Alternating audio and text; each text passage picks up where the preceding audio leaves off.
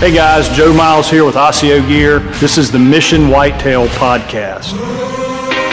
We're going to be doing a deep dive into what it truly takes to kill these mature bucks. We're going to step outside the box and look at the why for gear, tactics, training, and more importantly, the mindset from over 35 years of chasing these magnificent animals all over North America. Thank you for following along and welcome to Mission Whitetail.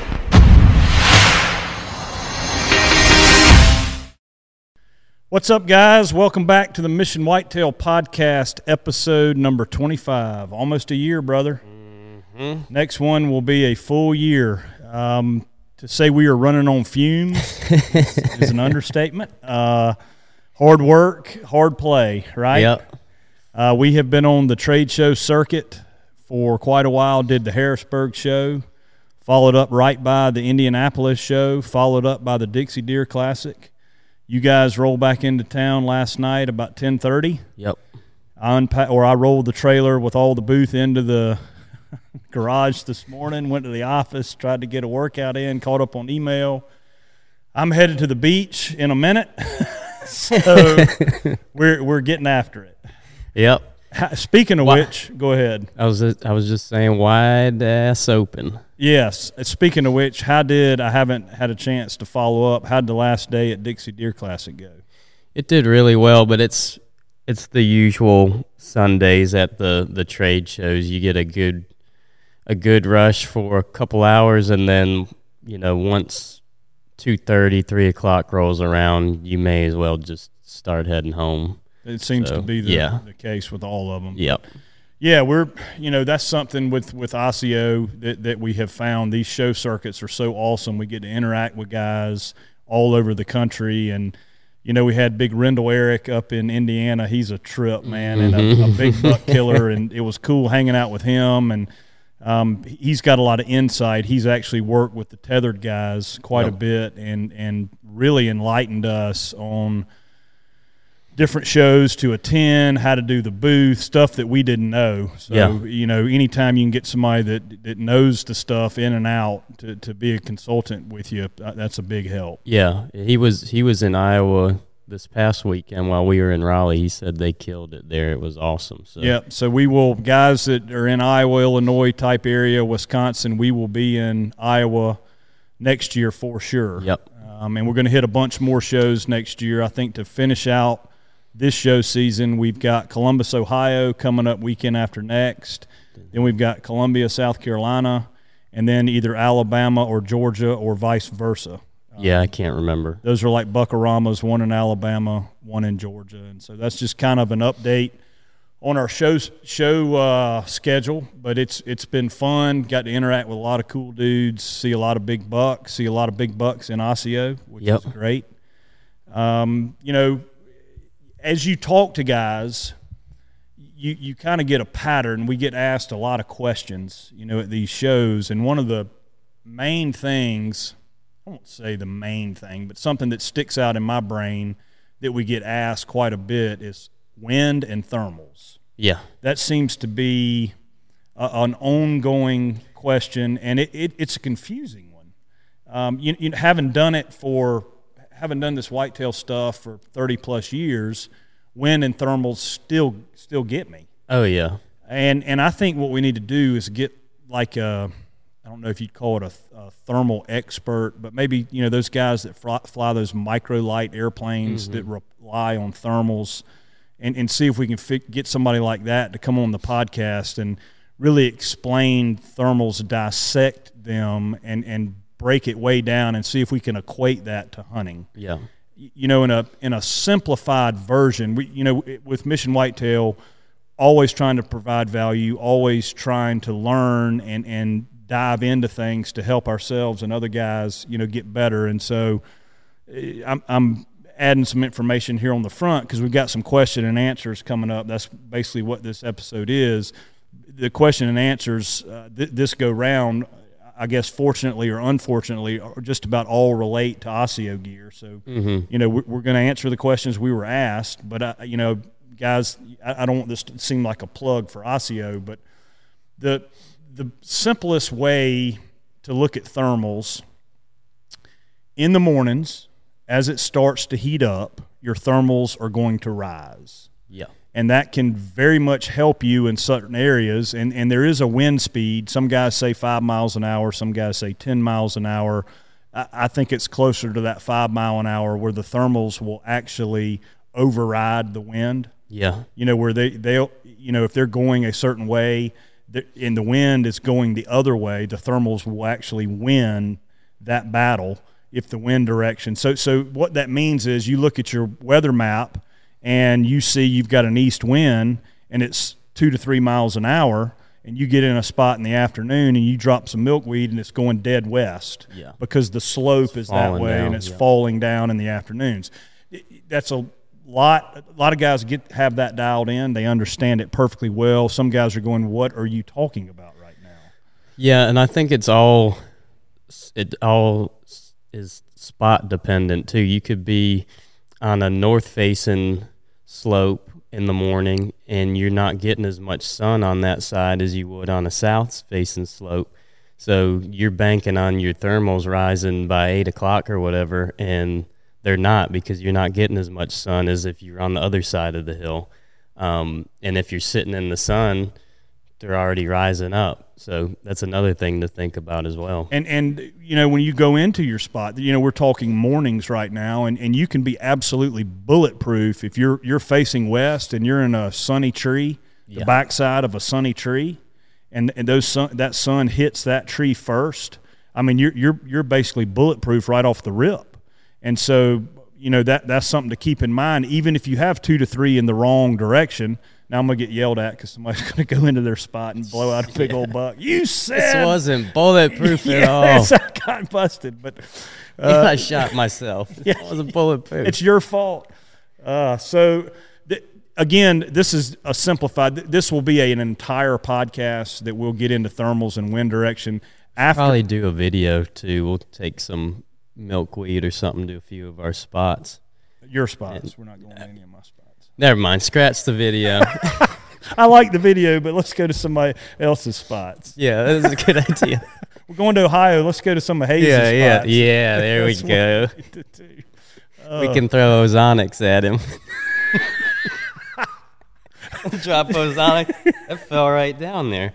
Drop ozonics. We can watch the milkweed and the ozonic stream. I don't know if we'll be here to talk with that machine running, but anyway. Or breathe. Anyway. Yeah. So afternoons, real quick, let's hit on afternoons. That is where I have found I make my biggest mistake. Afternoons and thermals. When it starts to cool off in the afternoons, the thermals drop. And if you know, obviously you're in an elevated tree stand, they're going to come down. And, you know, 5-6 mile an hour or 10 mile an hour wind, which we don't get a ton of here in South Carolina. We're normally that 3 to 5, and thermals is a real challenge. But the way you can look at it in your deer stand in the afternoons is how would water run? If a river came in off the top of my head, which way would the water run? And you're going to have canyons and drops and all sorts of things in front of you, and the way that water is going to run away from you is the way the thermals are going to fall. But again, a stiff wind will blow those the other way. So you just have to be real careful of that. You know, I try to hunt lower, like in terrain, on afternoons, or just completely stay out of a spot in the afternoons. But again, back on your first statement, it's all spot dependent. Every spot's different, and then you throw in water and rivers and ponds, and then all of that changes, and every spot is different. I don't know how many times I went in the afternoon and checked like 4 weather apps, and they all said the wind would be doing 5 mile an hour one way, and it's completely the opposite. And then the sun starts getting beneath the trees, and then it starts going the right way. It's very frustrating. And that's part of the game. And you know, there is a science to thermals, but when you equate it to hunting, there's not an absolute science. Mm-hmm. And you're going to mess up, and you're going to get busted. Anybody that thinks they have it completely dialed and never get smelled and, you know, have it perfect, that's not accurate. everybody gets busted. Everybody's going to get smelled. But that is something to really pay attention to. And probably the most important thing outside of where you are hunting is understanding thermals and wind. Yep. And egress and access. Getting in and out. Mm-hmm. Yep. And, you know, like I talked about at the beginning, we're going into a year of this, and we definitely want to dive into wind, thermals. I did a podcast in Harrisburg with the Exodus guys. Mm-hmm. Those guys have incredible content. Chad and Jake and Cameron, mm-hmm. incredible content, super passionate hunters. You know, they've got the Exodus trail cameras, but outside of that, you know, their media is really good, and there's a ton of educational stuff.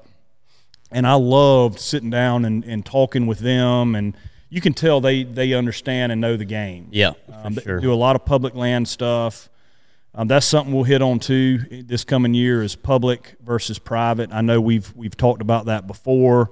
One thing, you know, being at these shows and interacting with hundreds and hundreds of people, apparently the public land has gotten super crowded. Yeah. And guys had planned their whole vacations to go out to public land spots and had 7-8 hunters every morning walk under their stands, and it ruins it for them. Yep. You know, and so that's something that we can talk about, public land, trying to find permission spots or small leases.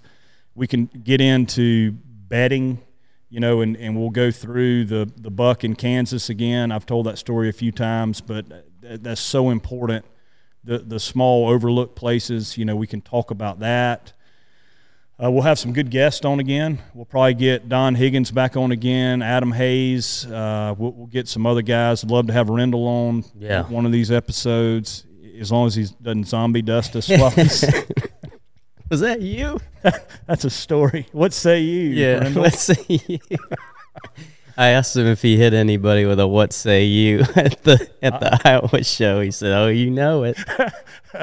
Guys, if y'all aren't following Rendell, man, you need to check him out. He's hilarious. He is hilarious. He's about 6'13" height. Yeah, he's a freaking monster. But a super cool dude. All right, should we dive into these questions? Yeah, let's send it. All right, here we go.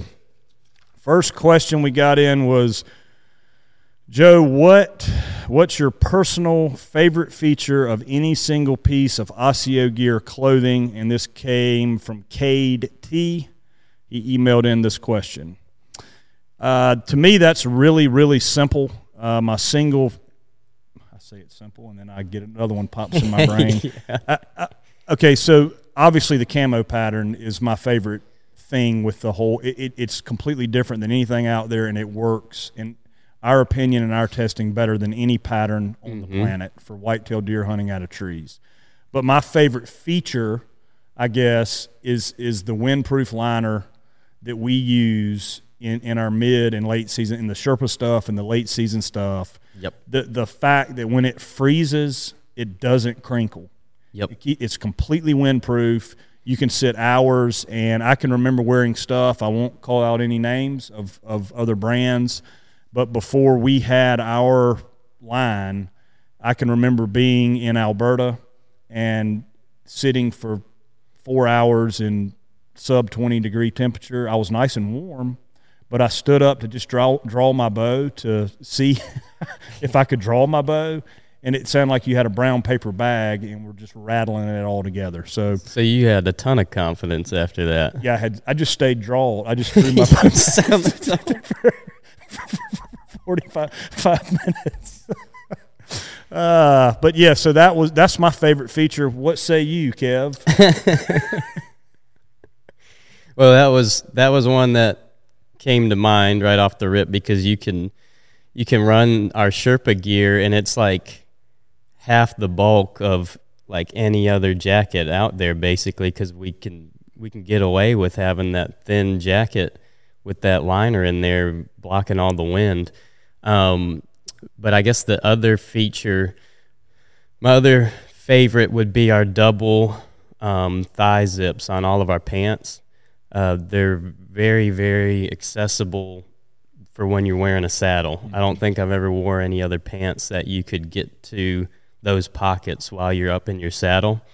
And I'm always, I got my phone in one side, wind checker in the other side, or something like that, and it's very easy to get to. So that's one of my favorites. And then if you're a safety harness tree stand guy, we got the tethered slits in the back of everything, so you don't have to worry about doing any kind of crazy layering or anything bulking up around your collar.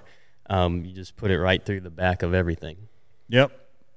Yeah, in the pocket design, when I was really looking at that, it wasn't necessarily for saddle hunting. Yeah. But it just worked out. It just happened to work out. And speaking of that, we are going to stick with us, saddle guys. We've got some pretty neat stuff coming for saddle guys that's going to be different than anything out there. And we've got some design changes to some collars and stuff that we'll be releasing April, May-ish that's going to be pretty neat.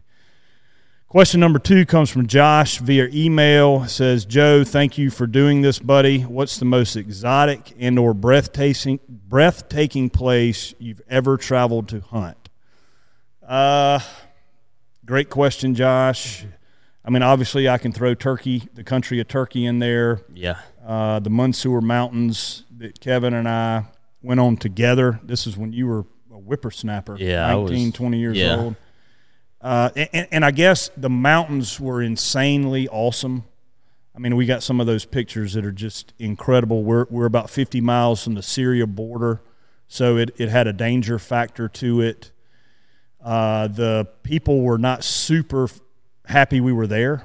We got run out of a tea room by some guys. We had the military set up around us, a perimeter, and actually lay up a machine gun on its bipod.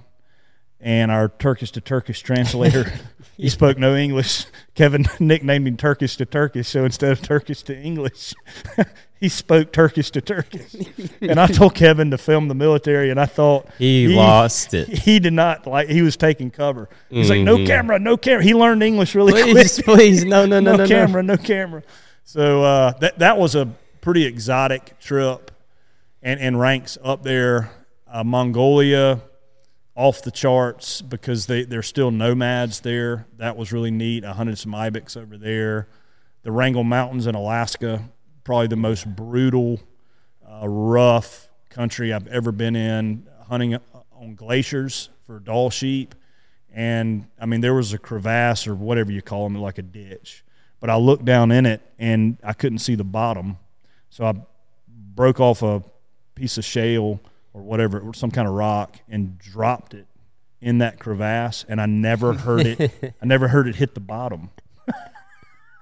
So I actually took my rifle off my pack and put it across my back because I figured if I fell in it, there would possibly be able to wedge myself. And I got my inReach. I put it on my chest, so I could. So that was up with Ultima Thule. Those guys are awesome. Some of the hardest guys on the planet. Jay Stanford, Don Martin, those guides up there, the Kloss family. They're Alaska dudes that are just bad to the bone. We've been on some good ones. Yeah. We've got something not quite as exotic, but we got some hunts coming up. We're going to go to Texas and do Axis turkey here pretty soon just to stay sharp with the bow and get some really good meat. And then we're going to go up to Saskatchewan, do a bear. I've got a good buddy up there that's a whitetail guy. And, you're always trying to stack the deck, and I want to go bear hunt with him and then do my scouting for whitetail while I'm there and plant some bugs and maybe give you some tips and ideas on how to set some stuff up for bow hunting because, the Milo Hansen buck came out of Saskatchewan. And, I wouldn't be surprised if the next world record doesn't come out of Alberta or back in Saskatchewan, obviously Iowa. That's, those are some of the hunts that we have coming up. Next, Joe, any plans for a woman's line at any point? My husband and I are avid hunters, and I want it on the ICO. I want in on the ICO action. Thank you for taking my question. This is emailed in from Kimberly. Kimberly, yes. The answer to that is yes. We do want to add a women's line, and guys, get frustrated with not having tall sizes like longer inseams. You're big and tall. We get guys that are 5, 6X that want to know why we don't have giant sizes for them. And then ladies get frustrated as well. And the simple answer to that is we have minimums that we have to buy. So as a company in its infancy stages, going into our 4th year, if we did get a women's line and we had a women's small, women's medium, women's large, XL, there are minimums in each one of those sizes. The market for lady hunters is not huge. There is a market there that we want to work with. We want to bring them into the ICO family, but we're not at a place with our company yet where we can buy, every single piece of minimums of these different sizes and hold in inventory for 3, 4, 5 years, which is basically what it's going to take to move that inventory. We can barely do that with our regular inventory right now. We're so small. Yeah, we're selling out of stuff, and we're learning every year, and it's challenging, man. Clothing, we took 4 pair of XXX Sherpa bibs to Dixie Deer Classic, and we sold all 4 of them the first day. The first day that we were open, we sold them all. I mean, what are the chances of that? So how do you know? It's a learning curve. We're getting a lot better at it. So, yes, Kimberly, we do have a ladies' line coming. Can I give you a timeline? Probably give us 2 to 3 years. I know that's a long way off, but that realistically is when something like that could come. We do have a lot of ladies hunting in Osseo. They're wearing our men's medium, and they like it. I realize it doesn't fit exactly right, but that's where we are with women's line. Yep. All right, question number 4 comes from Tim T. He sent it in by email. Did you ever have prior aspirations to start a hunting-related company before Osseo, or did it all just click and come together at once? That's a good one. Yep, that is a good one. So, Tim, I started an outfitting business right when I got out of college. I was a elk and mule deer guide in Oregon and waterfowl in Mississippi. And after that, I went to Africa for basically 7 years doing an apprenticeship to become a professional hunter. And I had an outfitting business called Sporting Adventures International. My plan was to guide in Africa for 6 months and then book safaris the other 6 months. And had a kid with Natalie, my wife, and somehow she is still my wife. And she got to throw the first pitch out yesterday. Yeah, that was awesome. Gamecock baseball game, so she's a saint. But I was gone for 3 months. I'd hit Tanzania, Zambia, and maybe Zimbabwe or Mozambique. Was gone for 90 days with clients in Africa guiding, and I got home, and she was with Jack at the airport, and she had tears in her eyes and said, "You got a decision to make. We're either going to have a family or you're going to do Africa, but I can't do this by myself." Yeah. So obviously for me that was an absolute no-brainer, and I just became basically a travel agent for hunting. And we started doing Argentina. I would just broker everything out of our home office, and she actually came into the business and started helping me, and that was the healthiest thing we ever did. That doesn't work for all couples, but having her in the business really, really helped our relationship and me not traveling as much. She's cool with me going on these deer hunts for 5-10 days at a time and then checking back in, and now our son's older in college. But yeah, that is kind of the first hunting business. Next, I bought the Deer Hunter's Moon Guide. That was something that I bought with Adam Hayes. We bought that from Jeff Murray. It had about 1,500 customers when I bought it. And my plan that first year was to just shelf it. We bought it in August, and I was just going to hold it because it was so close to hunting season. I was just going to hold it and wait until the following year. Well, all of a sudden, somehow people started getting my Sporting Adventures number and were calling in like, "I need the Moon Guide. I need the Moon Guide." They had been buying it from Cabela's, and we closed it down there. And so I ended up printing like 1,000 of them that year and sold them all. And we actually grew it from 1,500 to 25,000 subscribers in 3 years. So that was a lot of hard work. And, you know, Adam having the following of guys that he has, and he's believed in it. And, you know, that overhead moon and underfoot moon, there is really something to that. Mm-hmm. We talk about it all the time. Weather and pressure trump everything.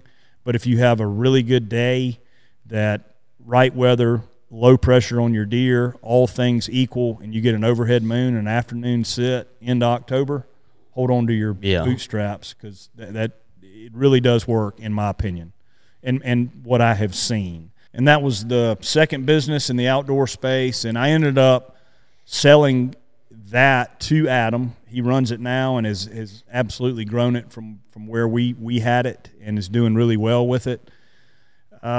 The apparel side of things is something I really got introduced to, sheep and goat hunting.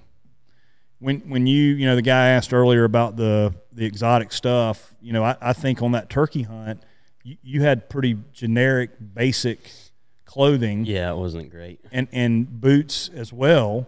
And, you know, I had the premium stuff. Remember they lost like my whole bag for that trip. I had to borrow that one guy's stuff too. That sucked. So what, doing these hunts, me and you both have understood the importance of and the difference between the cheap Walmart stuff and the really premium stuff that's out there. You know, when I got exposed to that, I was like, oh my gosh. Yeah. This is next level. So much more comfortable.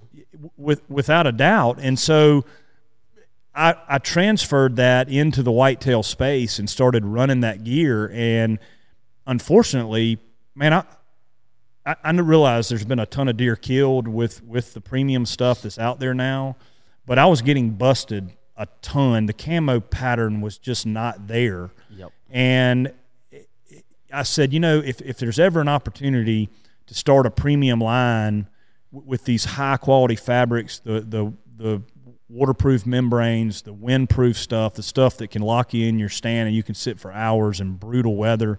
If ever there's a way to come up with a camouflage pattern that makes sense, I'm going to do that. I'm going to go all in on it because I'm that convinced that really good quality clothing gives you an advantage. A really good quality camo pattern gives you an advantage. Now, you know, there's guys listening right now that hunt out of blue jeans, box stands, and flannel shirts or Carhartt jackets, and absolutely you can kill deer with any of that stuff. I don't debate it. But what good camo does is it gives you the advantage when moving. When you've sat there for 4 hours and you go to look over your left shoulder and that giant is standing there, you have a way better chance of getting by with that in good camo than you do with subpar camo. Yeah, or you're hunting the bottom and they're coming off the ridge right here and they're getting eye level with you. Yeah, you got a way better advantage. So that was the whole gap that I saw that needed to be filled. That's the gap that we filled, and 3 years in, we're starting to see guys that are like, oh my God. Oh yeah, I feel bad. I almost feel bad at these shows talking about it because I sound so biased, but I almost get lazy in some of the trees that I do hanging hunts in now because I only do like 3 sticks. So I'm 15, 16 foot in the air, and half of them, they don't even have any cover on them. I'm like, yeah, that one will work. Trail's right there. And I've had so many mature does and deer just kind of look up at me and just go right back to doing what they're doing. And we hear that story over and over and over again. Our buddy, what's our buddy Mike? Yeah, he's a trip. Poncho. Yeah, Mike Poncho. he calls all the time and gives really good feedback. Yeah, he does. Yeah. Yep. So I've gotten super long-winded with that, but last thing on camo is the way I look at it. There is a reason that every ambush predator in nature is camouflage. Yep. There's a reason that is. I mean, if you can name an ambush predator that doesn't blend in his environment, ambush predator meaning something that hunts by itself, that only eats meat, that catches its prey with its teeth and claws, I'd be interested to know what ambush predator that is. Obviously, bears are black, brown, white. Then you get color phases, but they're more, is omnivore the right word? They eat berries and fruit, and they do catch stuff, but eat a lot of dead stuff. Anyway, so there's a reason why these ambush predators have camo, and if it's good enough for nature, it's absolutely good enough for me. Yeah. All right, moving on. Let's see here. Question number 5: do you try and shed hunt at all during the off season? Thank you, Robert. Okay, so I'm going to get a lot of hate for this one. I am 100% anti-shed. I've said this on multiple podcasts, and I have said this on multiple TV shows, and it always gets bleeped out. Nobody has ever used my segment talking about this. I understand shed hunting. It's cool to find the antlers, and guys get super fired up about it. But here is my reasoning for not doing it. And, Kevin, I'm not going to put words in your mouth, but I think you fit the same mold as I do here. The only thing that shed tells you is that he was alive the day he dropped his horns. I get hunting season is over, and so he made it. It tells you he made it through hunting season. But it doesn't tell you if the coyotes got him, if the winter killed him, if he got hit by a car, if he relocated. It doesn't tell you any of that. All it does is tell you he was alive when he dropped his sheds. I personally want, as soon as hunting season is over, want to leave those deer totally alone. I want them to relax. I don't want to run in there to their bedding area and jump them out of there and have them run in front of a Mack truck. I don't want to do any of that. So, guys, I get it, shed hunting. I know that I'm going to get some text messages and emails from people saying, man, why are you bashing shed? I'm not bashing shed hunting. If you want to shed hunt, shed hunt. I don't do it. I don't like it. I don't think it in any way helps me to kill my next deer. I don't think it does. I mean, he made it through hunting season, so I guess somebody could argue that. The deer made it through hunting season. But other than that, it does absolutely zero to help me kill that deer, and it can absolutely hurt me killing that deer. So I stay out. I don't shed hunt. So that's my take. You? Yeah, I'm the same exact way. The only time I'm walking around this time of year is on bigger, like public land tracks that I'm not afraid to screw up, and I'm trying to learn these areas way before it even gets close to hunting season. But I'm never looking for sheds. I'm looking for deer sign, and that's it. I'm looking for deer sign, and then I'm getting out of there. I'm dropping some pins, checking the wind, depending on the time of day, and then leaving. Yep. And then all the properties that we have prior hunting experience with, I'm like you, I don't even go in there unless I got to go pull a camera out of there at the end of the season, but that's it. And this is so funny. The next question tees right into what you just said and what we were talking about. It says, hi, Joe, how often do you actually get out and scout this time of year in preparation for 2023? Thank you. It comes from Thomas via email. So, Thomas, good question. My spots that I know, that I understand, I completely stay out of. As soon as hunting season is over, I am out of there because I know those properties like the back of my hand. Yeah. So what am I doing right now? We're getting into March, all new. Yep. New properties, and so guys are going to say, well, you go into a new property, that's no different than shed hunting. You're going to blow the animal out of there. He's going to get hit by a Mack truck. That is a possibility, but the flip side of that coin is if you don't know anything about it, you need to learn that property. And so the risk or the juice is worth the squeeze in that scenario. If I get a new property, okay, so here's an example. I'm going up to Ohio week after next for the Columbus show, and I'm going up like 3 or 4 days early because Adam and I are going to go look at a couple new potential leases. Mm-hmm. And there's another guy that's got that little 37-acre tract that's surrounded by the Nature Conservancy that he told me I could hunt. And I'm going to go look at all those, and I'm going to walk the heck out of them and make all kind of notes and pick stand sites, pick funnels, decide if we want to maybe lease them. You know, the one spot is a permission piece. So, yes, the juice is worth the squeeze in that scenario. And I guess you could say in that scenario, if I'm looking around and I see a shed, I'm going to pick it up. Yeah. So, yeah, so that is an instance when it is worth it to me to go in February, March, April, and really look around and see what's going on. But my true spots, I got, in the swamp here on the Congaree, I've got pictures after the season of 2 of the bucks that I want to hunt this coming year.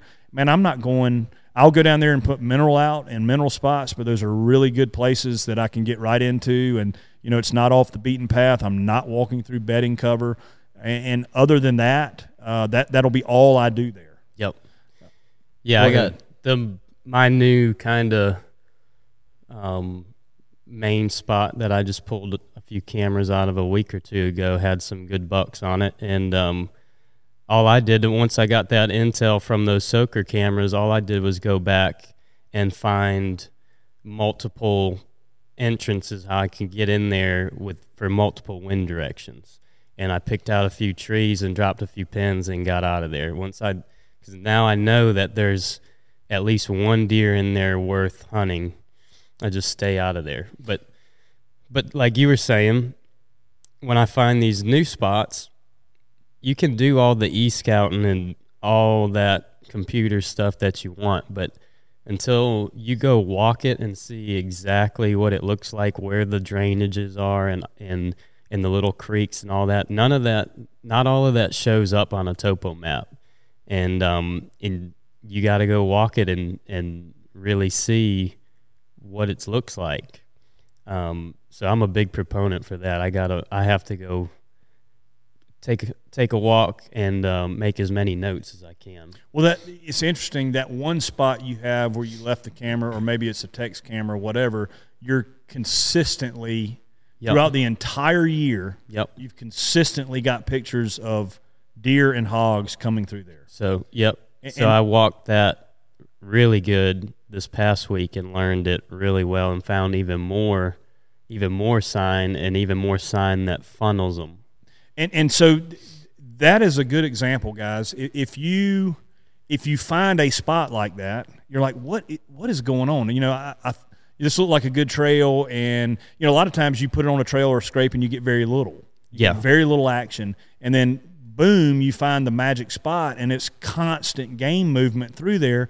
Well, you need to figure out why that is, why that spot is better than everywhere else you put trail cameras, and then you can replicate that. It's a huge learning experience. These trail cameras have revolutionized things, and guys will argue they're ruining things, and I'm not going to get into an ethical debate, but there's a reason why hogs, deer, mature bucks, mature does, herds of does are coming through that one spot.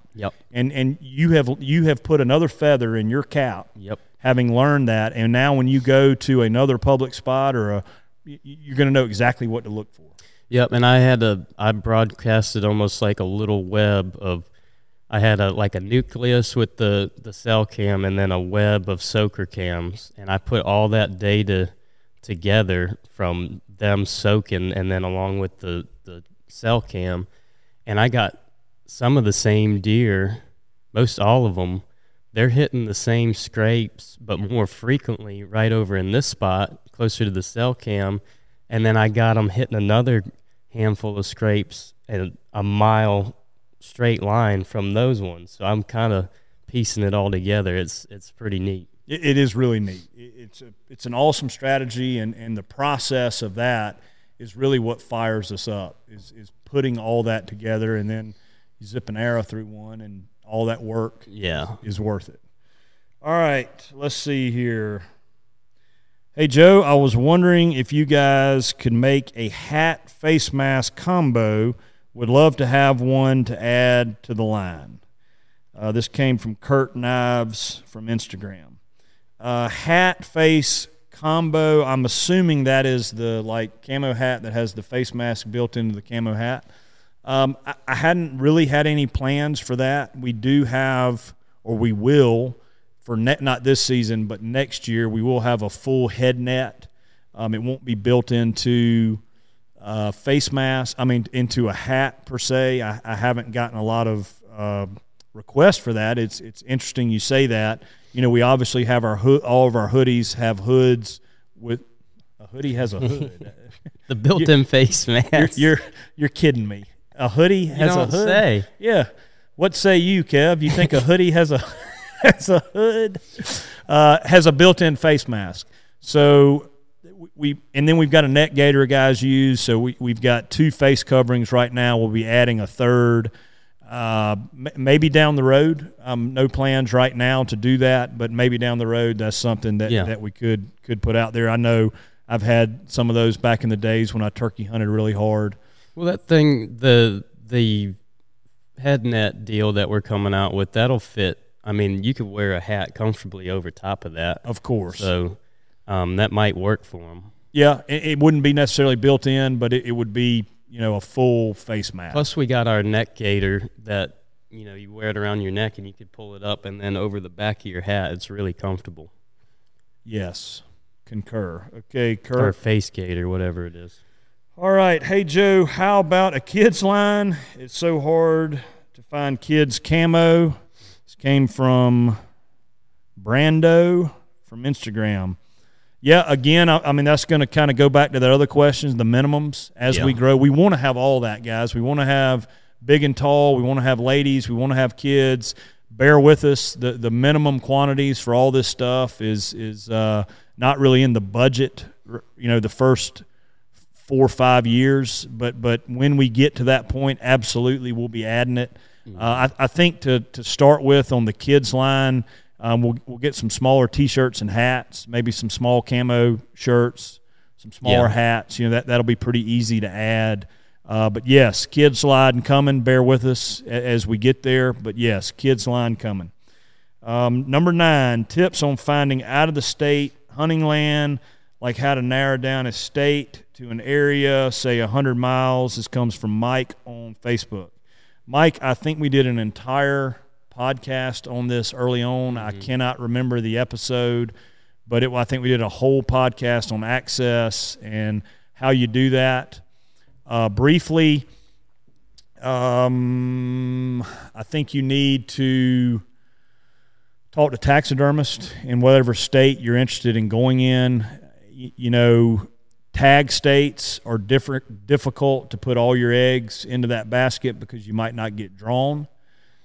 So non-tag states, Kentucky, Ohio, Missouri, places you can get tags over the counter.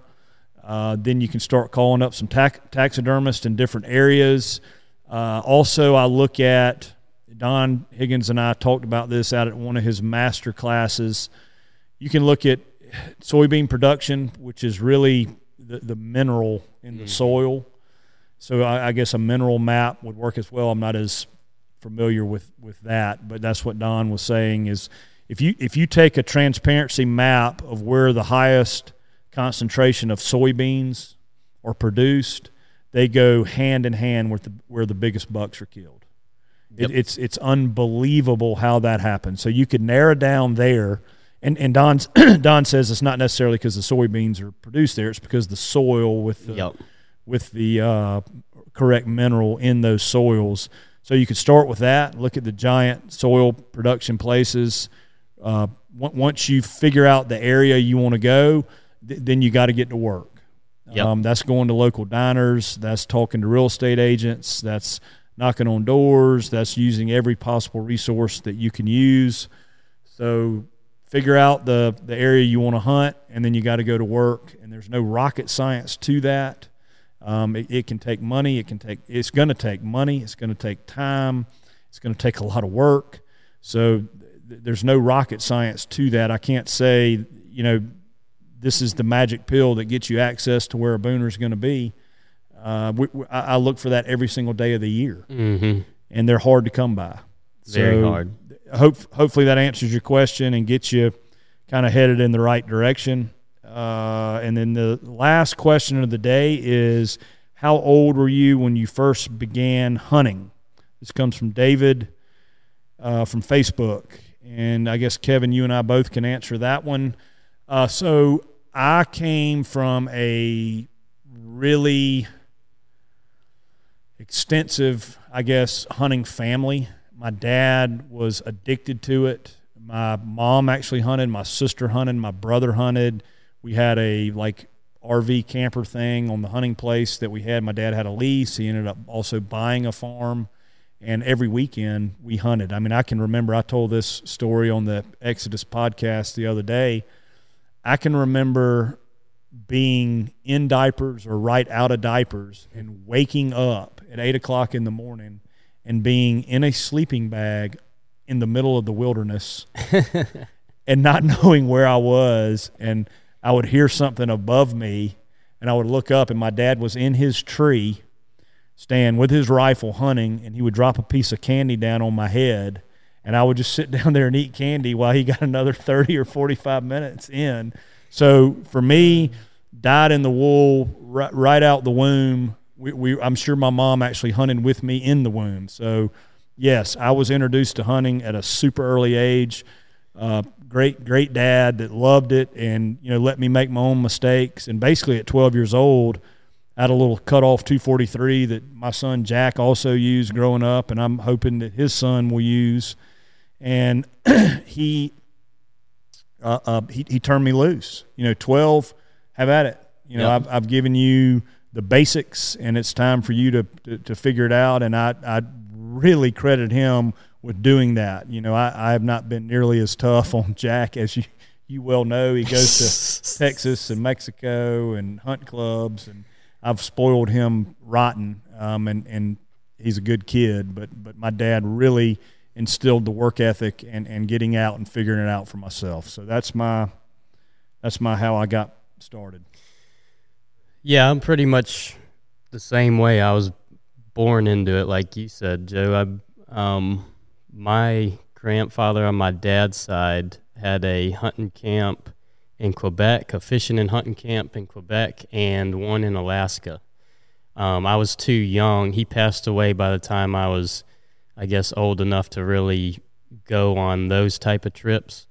But yeah, I was born into it. I got my first 22 rifle on my 7th Christmas, and ever since then, the chipmunks, birds, squirrels were no more on the 10 acres that we lived on. It's probably still barren since I moved there. Nuclear bomb. Oh, yeah. You couldn't, if you went under that porch in my backyard, you could probably scoop up 100 pounds of spent 22 press.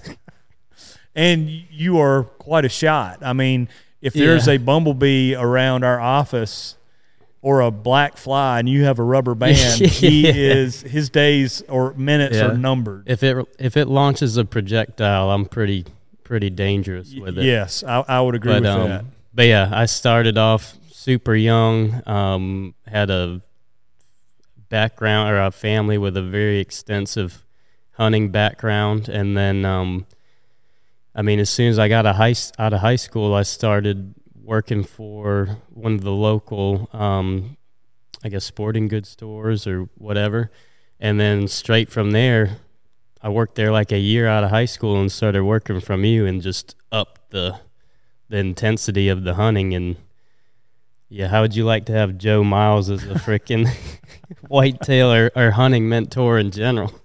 So good stuff. Well, we're pretty dangerous. Yeah. So that's kind of the whitetail, kind of how we grew up, and that doesn't mean that guys didn't grow up in hunting type families, are at a disadvantage. I mean, you look at Andy May. That's what I was gonna say. Yeah. I mean, you look at him. He was on our last episode. We did 2 episodes with him. He's as good a big buck killer as there is in the country.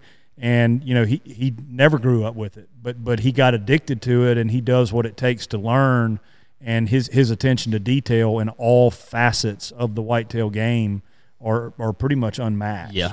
He's a good, solid dude. So, yeah, guys, that was kind of our questions for episode 25.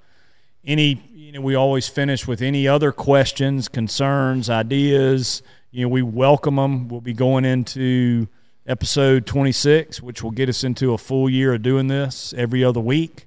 Kind of excited. It went by fast. Yeah, really fast.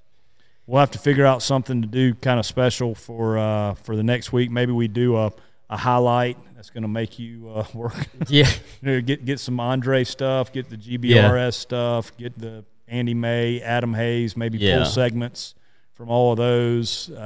That's an idea. We may come up with a really good guest that we have, and then we'll be off and running for year number 2 of this. But we greatly appreciate the support. We had our marketing meeting the other day, and David said, to reach out to you guys. It apparently, I didn't know this. You probably did, Kevin. But if guys go in and give a review of the podcast, it really helps with the ranking and gets the podcast out to other guys. So if you get a chance, fellas, and can go on, what would it be like? I guess Spotify? Spotify, iTunes, things like that. You can just do I think there's a star system. Give it 5 stars, and if you want to type in a comment, you can. Yeah, apparently that really helps out with the rankings, and we're not trying to monetize this. We don't have any sponsors. We're just trying to provide value for ourselves and for the listeners. So if we can get it out to more people and those reviews help, guys, if you could do that, we'd greatly appreciate it. Have a good week, boys, and we'll be in touch next time. Oh, yeah, and guys, if you need any bow work, reach out to me or Joe, and we'll get you set up, and you can either swing it by the office or ship it down to me, and I'll get it knocked out for you pretty quick and get you shooting straight. Yep, that's right. There's not a better bow tuner that I have run into in my days, so anybody that needs bow work, hit us up. Thanks, guys. We'll talk to you soon. Thank you, guys.